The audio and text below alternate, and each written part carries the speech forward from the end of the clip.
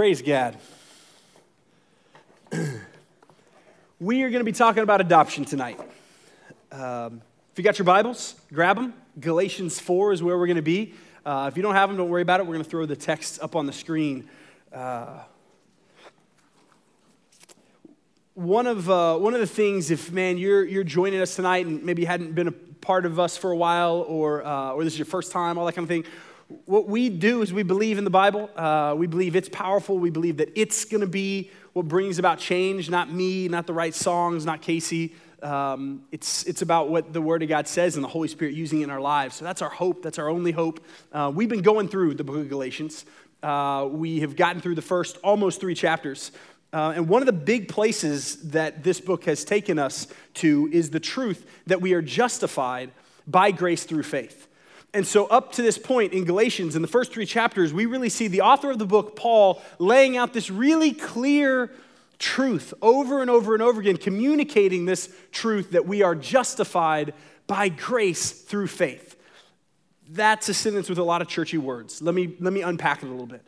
Justified by grace through truth. The idea of being justified is the idea that we are made right with God. It's the idea, this Christianese word that means that, yes, we're okay with a holy and righteous God. Somebody has said that it's God's forgiveness of our past together with his acceptance for our future. It's God's forgiveness of our past together with his acceptance of our future, our imperfect future that we have yet to screw up. That is only possible through the grace of Jesus Christ. That justification, that right relationship is only possible through the grace of Jesus Christ, the gospel of Jesus. Jesus was sent 2,000 years ago, God in the flesh, to die for the sins of the world, to die for your sins and my sins, and to carry the weight of that sin, and to pay the penalty that I deserve and you deserve. That's the gospel. That's the good news. The death, burial, and resurrection of our God made man to carry what we deserved. That is the gospel. That is the good news. And that is a really, really big deal. Justification, so I want you to hear me, justification is the primary and fundamental blessing of the gospel. Right? There's no doubt about it. But where we're going tonight in the idea of adoption, I would say adoption is the sweetest blessing of the gospel.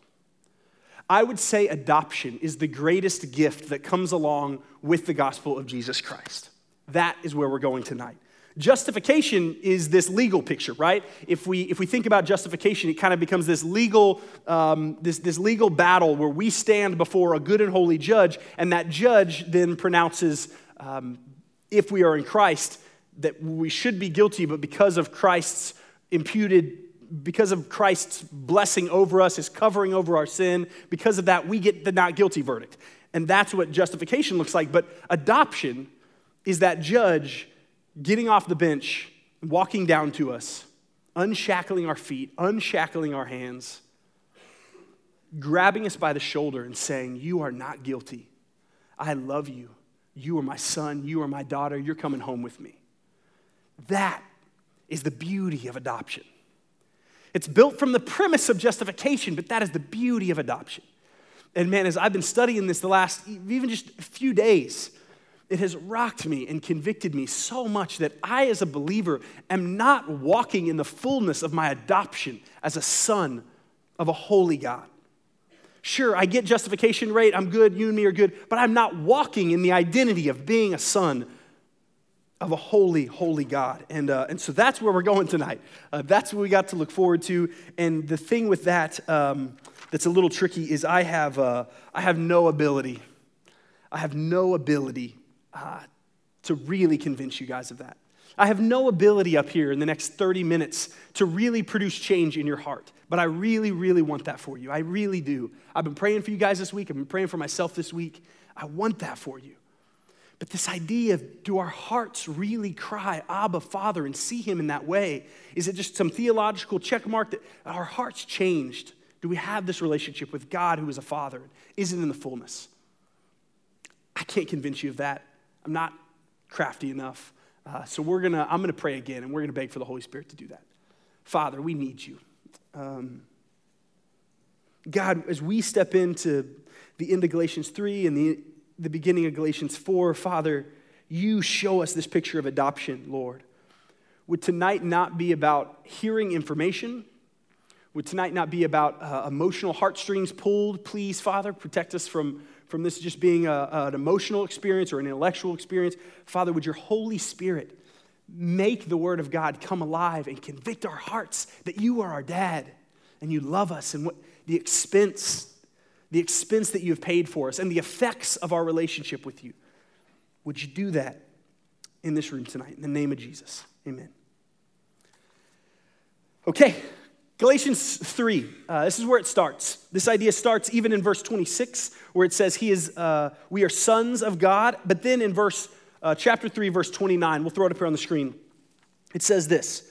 It says, and if you belong to Christ, so if you're in Christ, if you belong to Christ, then you are Abraham's. Then you are Abraham's descendants, heirs according to the promise. So let me stop and just unpack a little bit of context here. What we have is this acknowledgement that if we're in Christ, then we are heirs of Abraham. We're descendants of Abraham. And so in the Old Testament, the first half of the Bible, Abraham represented and was the father of the nation that God chose to say, these are going to be my people. Abraham is going to birth this nation of people, the Jewish people, the Hebrew people, and these are going to be the people that I pour my blessing out on, that I interact with, that I discipline and love, and I'm going to be glorified in the way that I interact with them and bless them and discipline them. And now, throughout the Old Testament, we've come to Jesus. And so Jesus has come. He has fulfilled what the Old Testament said he would. He has died, buried, raised again, now in heaven, interceding, whispering in God's ear for us. And so Paul is making this argument that if we are in Christ, then we are a part of that line, that we are a part of the promise that God gave Abraham. It's a package deal within that. So this idea of being heirs, right? What does he mean by heirs? Which leads us into chapter 4 of Galatians. Chapter 4, verse 1. He answers what he means by heirs. I mean that the heir, as long as he is a child, is no different from a slave, though he is the owner of everything. But he is under guardians and managers until the day is set by his father. In the same way, we also, when we were children, we were enslaved to the elementary principles of the world. But when the fullness of time had come, God sent forth his son, born of a woman, born under the law, to redeem those who are under the law, so that we might receive adoption as sons. The historical context is significant here. The historical context is this idea that under the Old Testament law, the rules, they were slaves. We were enslaved under that, and then Jesus comes and sets us free from that, and now we are adopted into that. This perfect timing of God in the history of the world, that God didn't just say, let's just insert Jesus here, but God, the story he's telling from the beginning of time to the end of time is his plan. It's his sovereign will. And this affects us. This affects us because we were slaves, but we've been set free. We were slaves, but we've been set free. Let me give you an example of spiritual slavery that we are in here today. We find ourselves enslaved to so many things. In my own life, I see it throughout, and I still constantly wrestle with it, and I still wrestle with, am I really walking in the freedom that I've been set free? I've got so many friends. I mean, one of my best friends it's a big part of his story, and that's this shackle of depression and anxiety. And man, those of you guys who are in this room, who struggle with that and who have been attacked by that and who are maybe feel shackled to that now, you know what I'm talking about.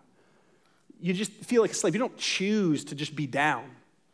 There is a slavery that comes along with that, an anxiety that you didn't manufacture, but that meets you at every corner, and a depression that is difficult to lift.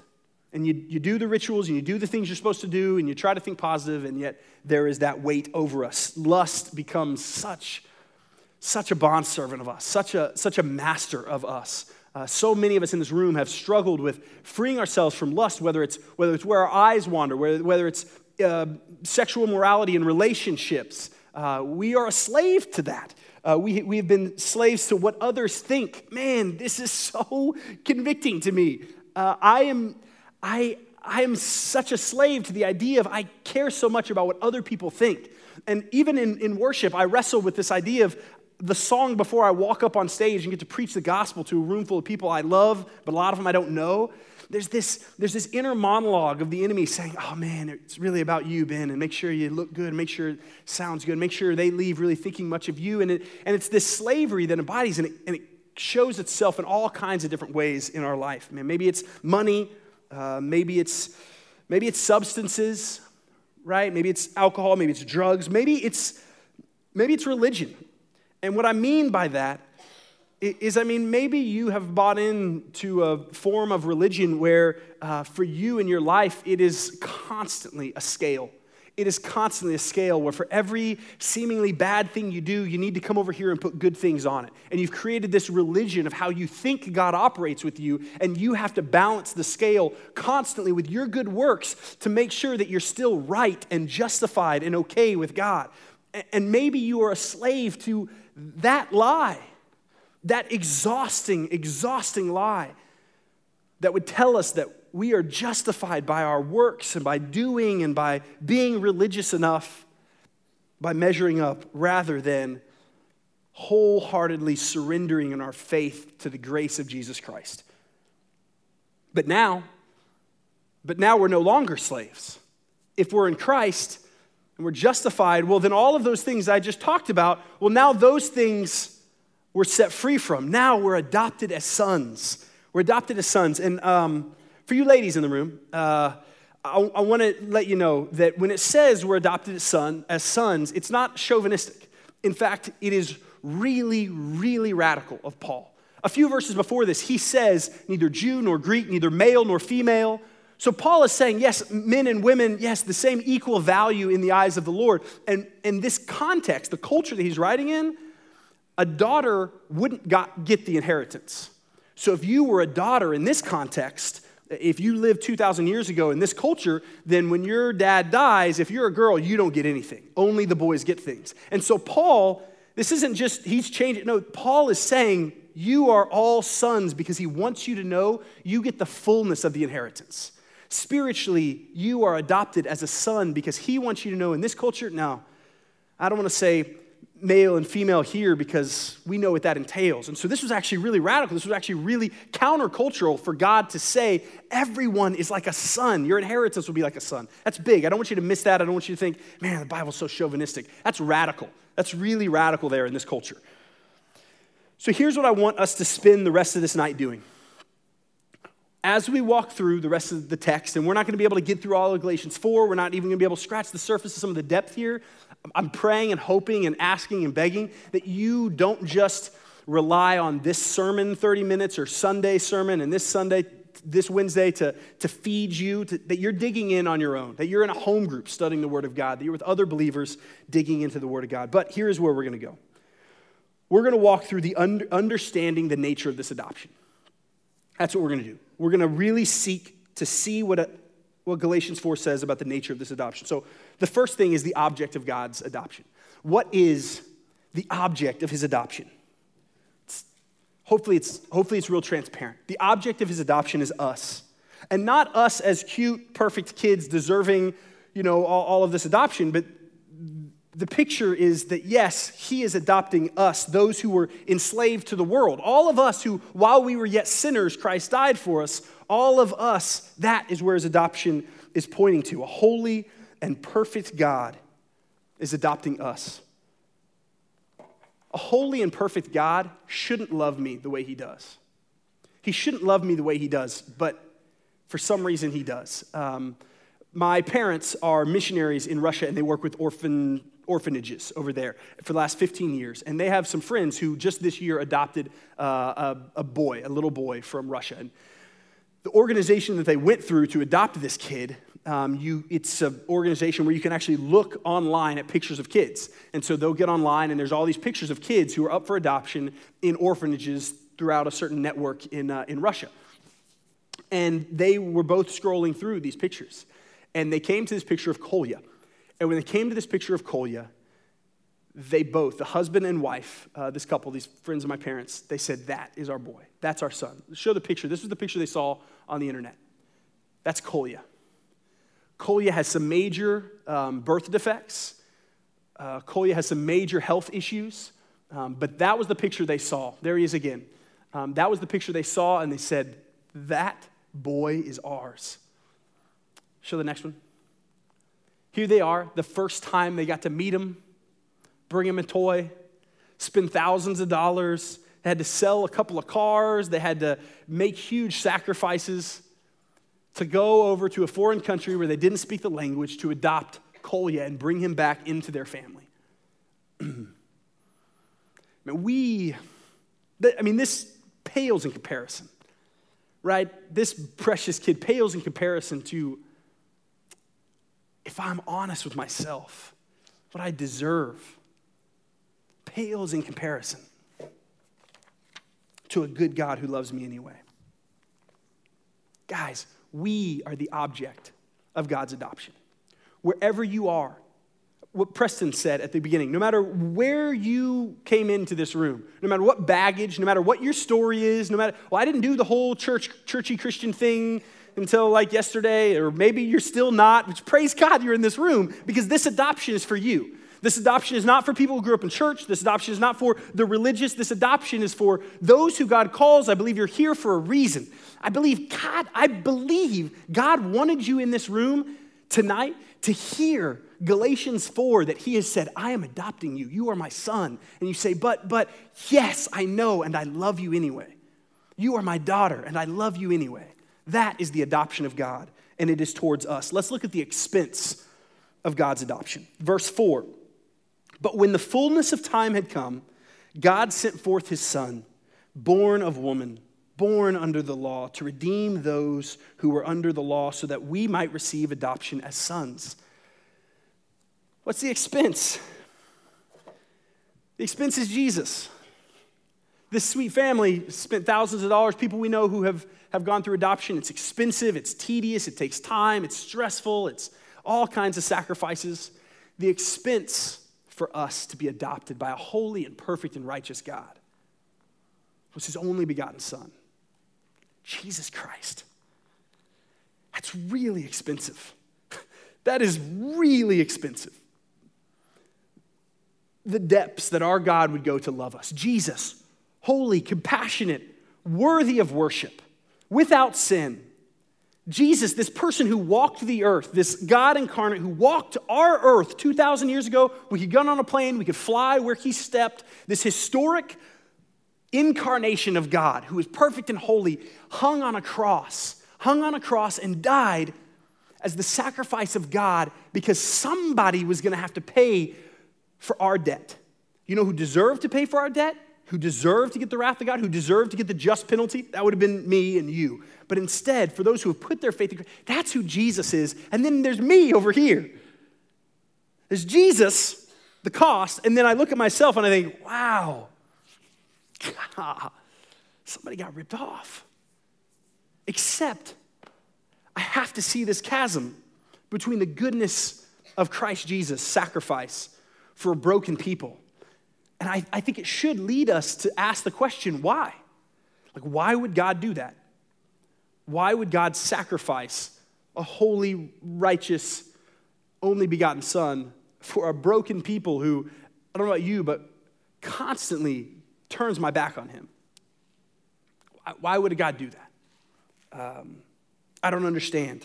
I think the reality is, do I really understand how much this God loves me? Do I really understand the sacrifice given for me? God has paid this price. He has paid this price in history. We look back and we have faith in that for our salvation, our justification. But we all know people who are still kind of waiting to come home to that reality. We all know people, maybe we're in this room and we're still waiting, staring at the grace of God, staring at this good news, thinking, man, I'm not there yet. I'm still waiting to come home. I want us to not only see the price he paid for us, I want us to see the passionate pursuit he has for us. How patient our God is as we stiff-arm him. Another story of adoption. Drew and Emily Hill, they work here.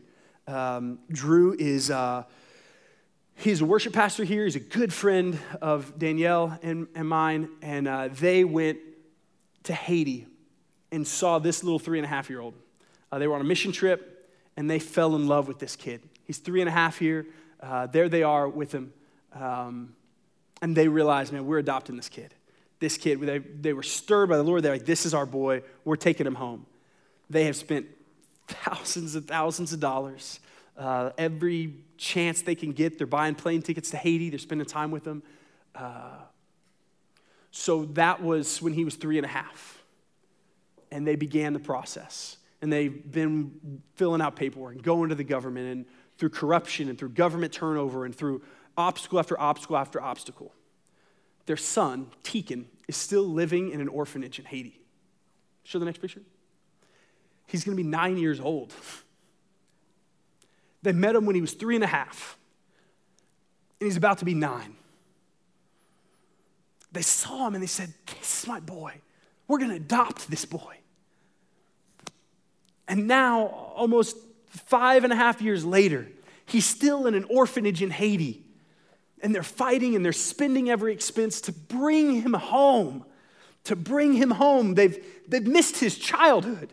Right now he's 9, so maybe they can get him in this next year, but they have never given up. They have never stopped loving and spending their Thanksgivings and their Christmases and every chance they get to go and love this boy and enter into his orphanage and sit there and say, we are your mom, we are your dad.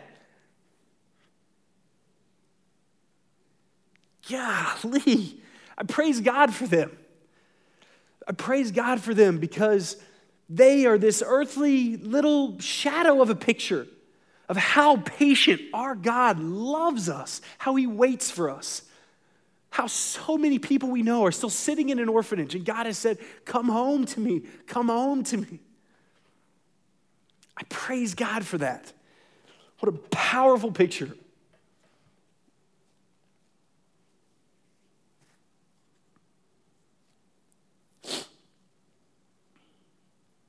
We somewhere along the way have believed this lie, I think, too, that maybe we're not ready to go home yet. I think so often some of us say, well, the orphanage is what I know, and I'm just not ready to go home yet. I'm just going to see what this is like for a while. Maybe when I get older, I'll go do that whole thing and surrendering to God the Father whole idea. But right now, in the spiritual context, I'm just going to live over here and do this thing. And we bought into some lie that would be better. It's not. I believe if you are in that place tonight too, I don't think I need to make crafty arguments to prove to you it's not. I think you know it's not. I think if you're in this room and you've bought into the lie that, well, I just don't know if I'm really ready to fully surrender and fully give my life to a good father. I'm just not sure if I'm really there yet, and there's some things that I'm partially in, but because I'm kind of keeping one foot in the world and what they have to offer, I think you know.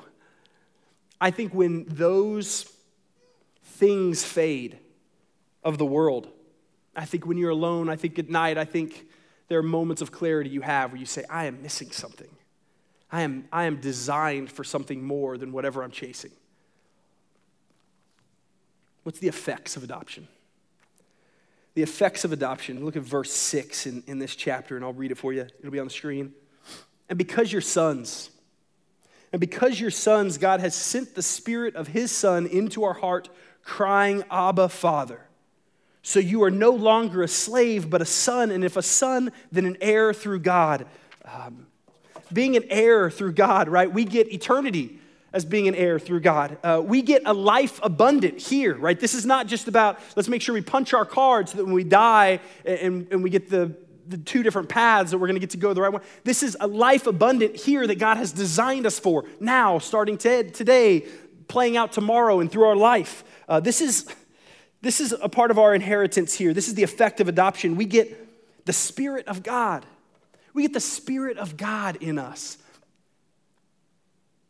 The Spirit of God, the fruit, the product of the Spirit of God. We're going to preach about that next week. It's going to be in the next chapter. It's this incredible, it's love and joy and peace and patience and kindness and all of these incredible attributes. That's what we get. That's the effects of being adopted. That's the effects of leaving the orphanage and surrendering to this good Father. And that's the effects we get. That's the blessing we get. And that idea of the Spirit crying out, Abba, Father. Some of you might have heard the word Abba defined as daddy, and that's not awful. I would argue that maybe that's not the best definition for it. The word Abba, Father, there's an intimacy to it, right? Which is, I think, why we go with daddy, because there's just this intimacy, but it's not baby talk, right? Abba, Father is what Jesus cried out. Abba, Father is a groaning.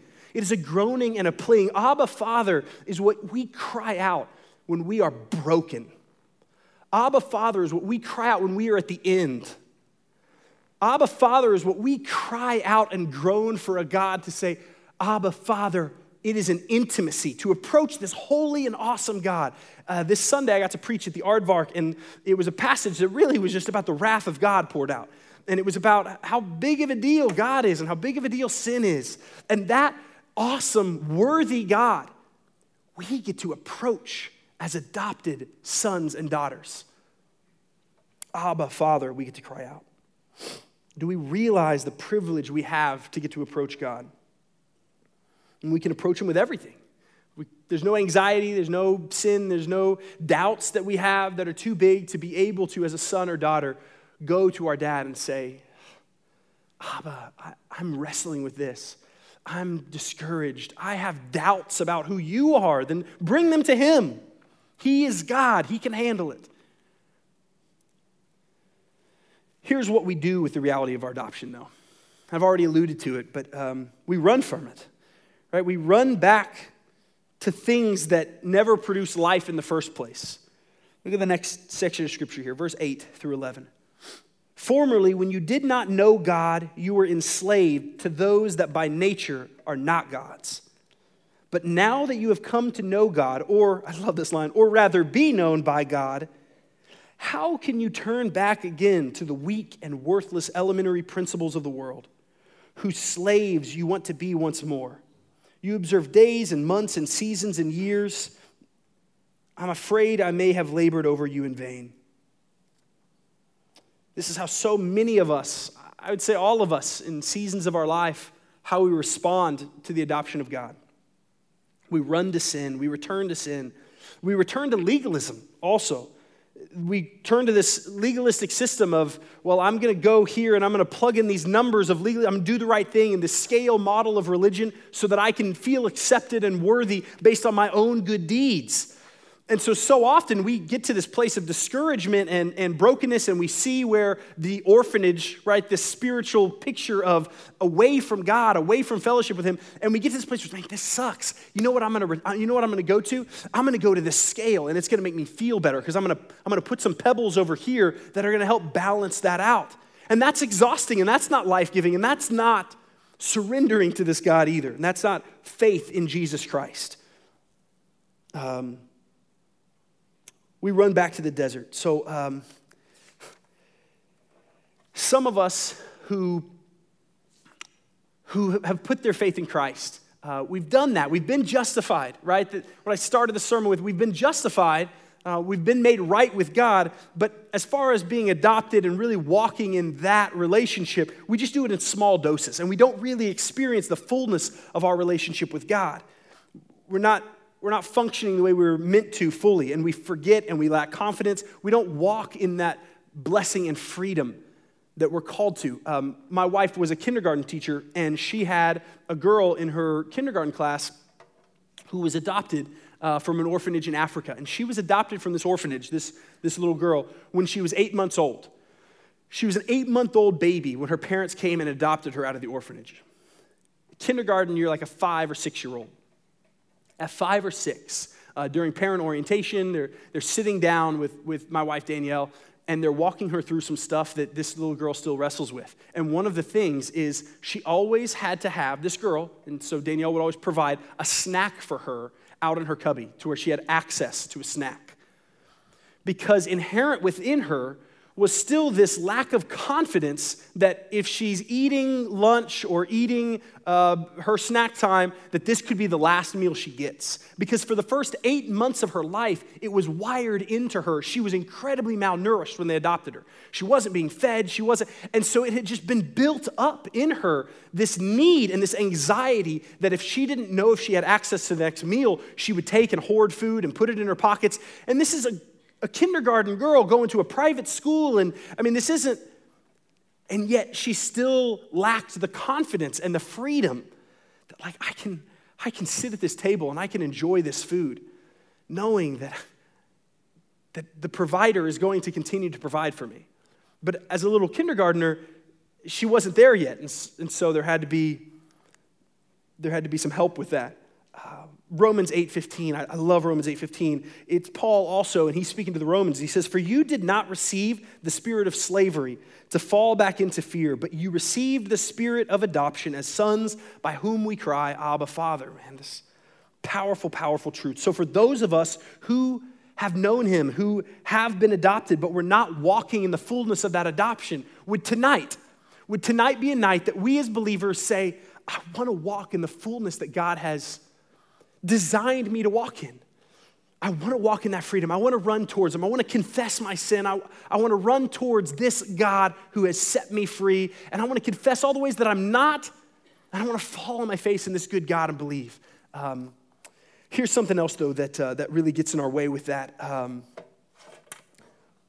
Sometimes we don't trust we know what a good dad looks like.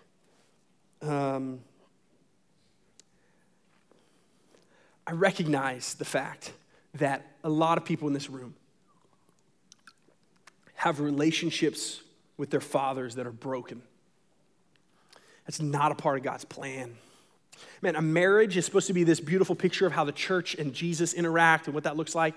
A relationship between a father and his daughter, a father and his son, it should be this shadow, this little tiny picture, not perfect, but it should shadow, wow, this is just a glimpse of how my heavenly Father loves me.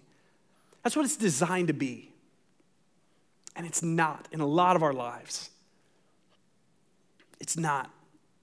And I'm sorry. I really am. I'm sorry that we've been hurt.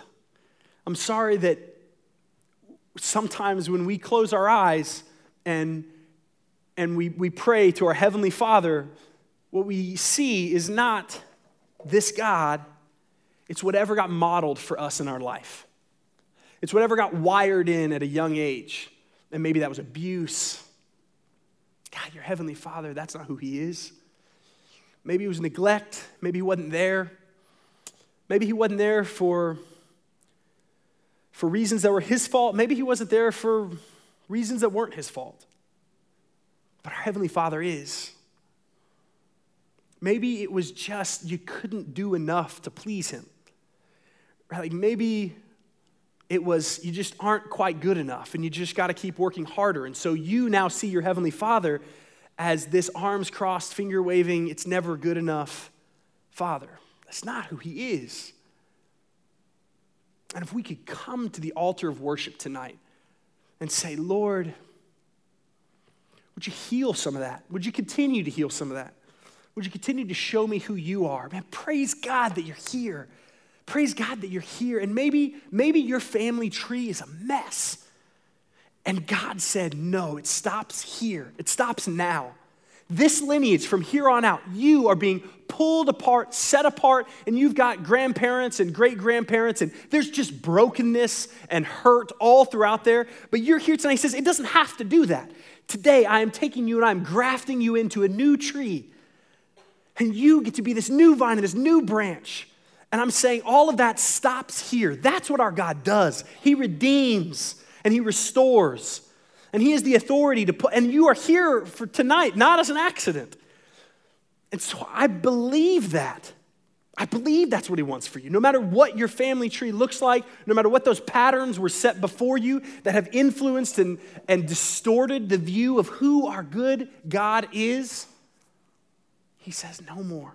hey, you, sweet daughter, sweet son, I've got a different storyline for you. You're going to be a different kind of father, a husband, a different kind of grandfather. I've got a beautiful storyline for you and tree for you that's going to bear fruit, that's going to glorify me because he's worthy of our glory. I think a lot of us know that. My prayer, and it has to be a work of the Holy Spirit, is that would go from, yeah, okay, he's a good father, to my heart is being changed. I am experiencing him as a good father in a way I've never experienced him. That's the work of the Holy Spirit. And tonight, there's also people, I believe, who are just not yet been there. They're just not really willing to accept that good father yet. And I'm challenging you tonight to stop running, Russell Moore, who's an incredible author and theologian, I recommend him. He wrote a book called Adopted for Life, and there's an excerpt. He and his wife went and adopted 2 boys from Russia. And this is the picture, and you're going to see this theme a lot tonight, and this is the picture that he writes. So this is from his book. He says, when my wife Maria and I at long last received the call that the legal process was over, and we returned to Russia to pick up our new sons, we found that their transition from orphanage to family was more difficult than we had supposed. We dressed the boys in outfits our parents had bought them. We nodded our thanks to the orphanage personnel and walked out in the sunlight to the terror of the 2 boys. There's chapters about how awful this orphanage was for these boys. They'd never seen the sun, and they'd never felt the wind. They had never heard the sound of a car door slamming or had the sensation of being carried along at 100 miles an hour down a road. I noticed that they were shaking and reaching back for the orphanage. I whispered to Sergei, who's now named Timothy, that place is a pit. If you only knew what was waiting for you, a home with a mommy and daddy who love you, grandparents and great-grandparents and cousins and playmates and McDonald's Happy Meals. But all they knew was the orphanage. It was the squalor, but they had no other reference point. It was home. If you're in here tonight and you realize, man, I've never entered into that kind of relationship with a holy God. I've never had the Spirit of God cry out in me as I've surrendered Abba, Father, to him. And you have lived in this orphanage. And I get it. So often that sin and that world we live in, I'm not an idiot. There is pleasure there. There's very great, temporary, empty pleasure there. And that God tonight is saying, hey, come to me. Come to me.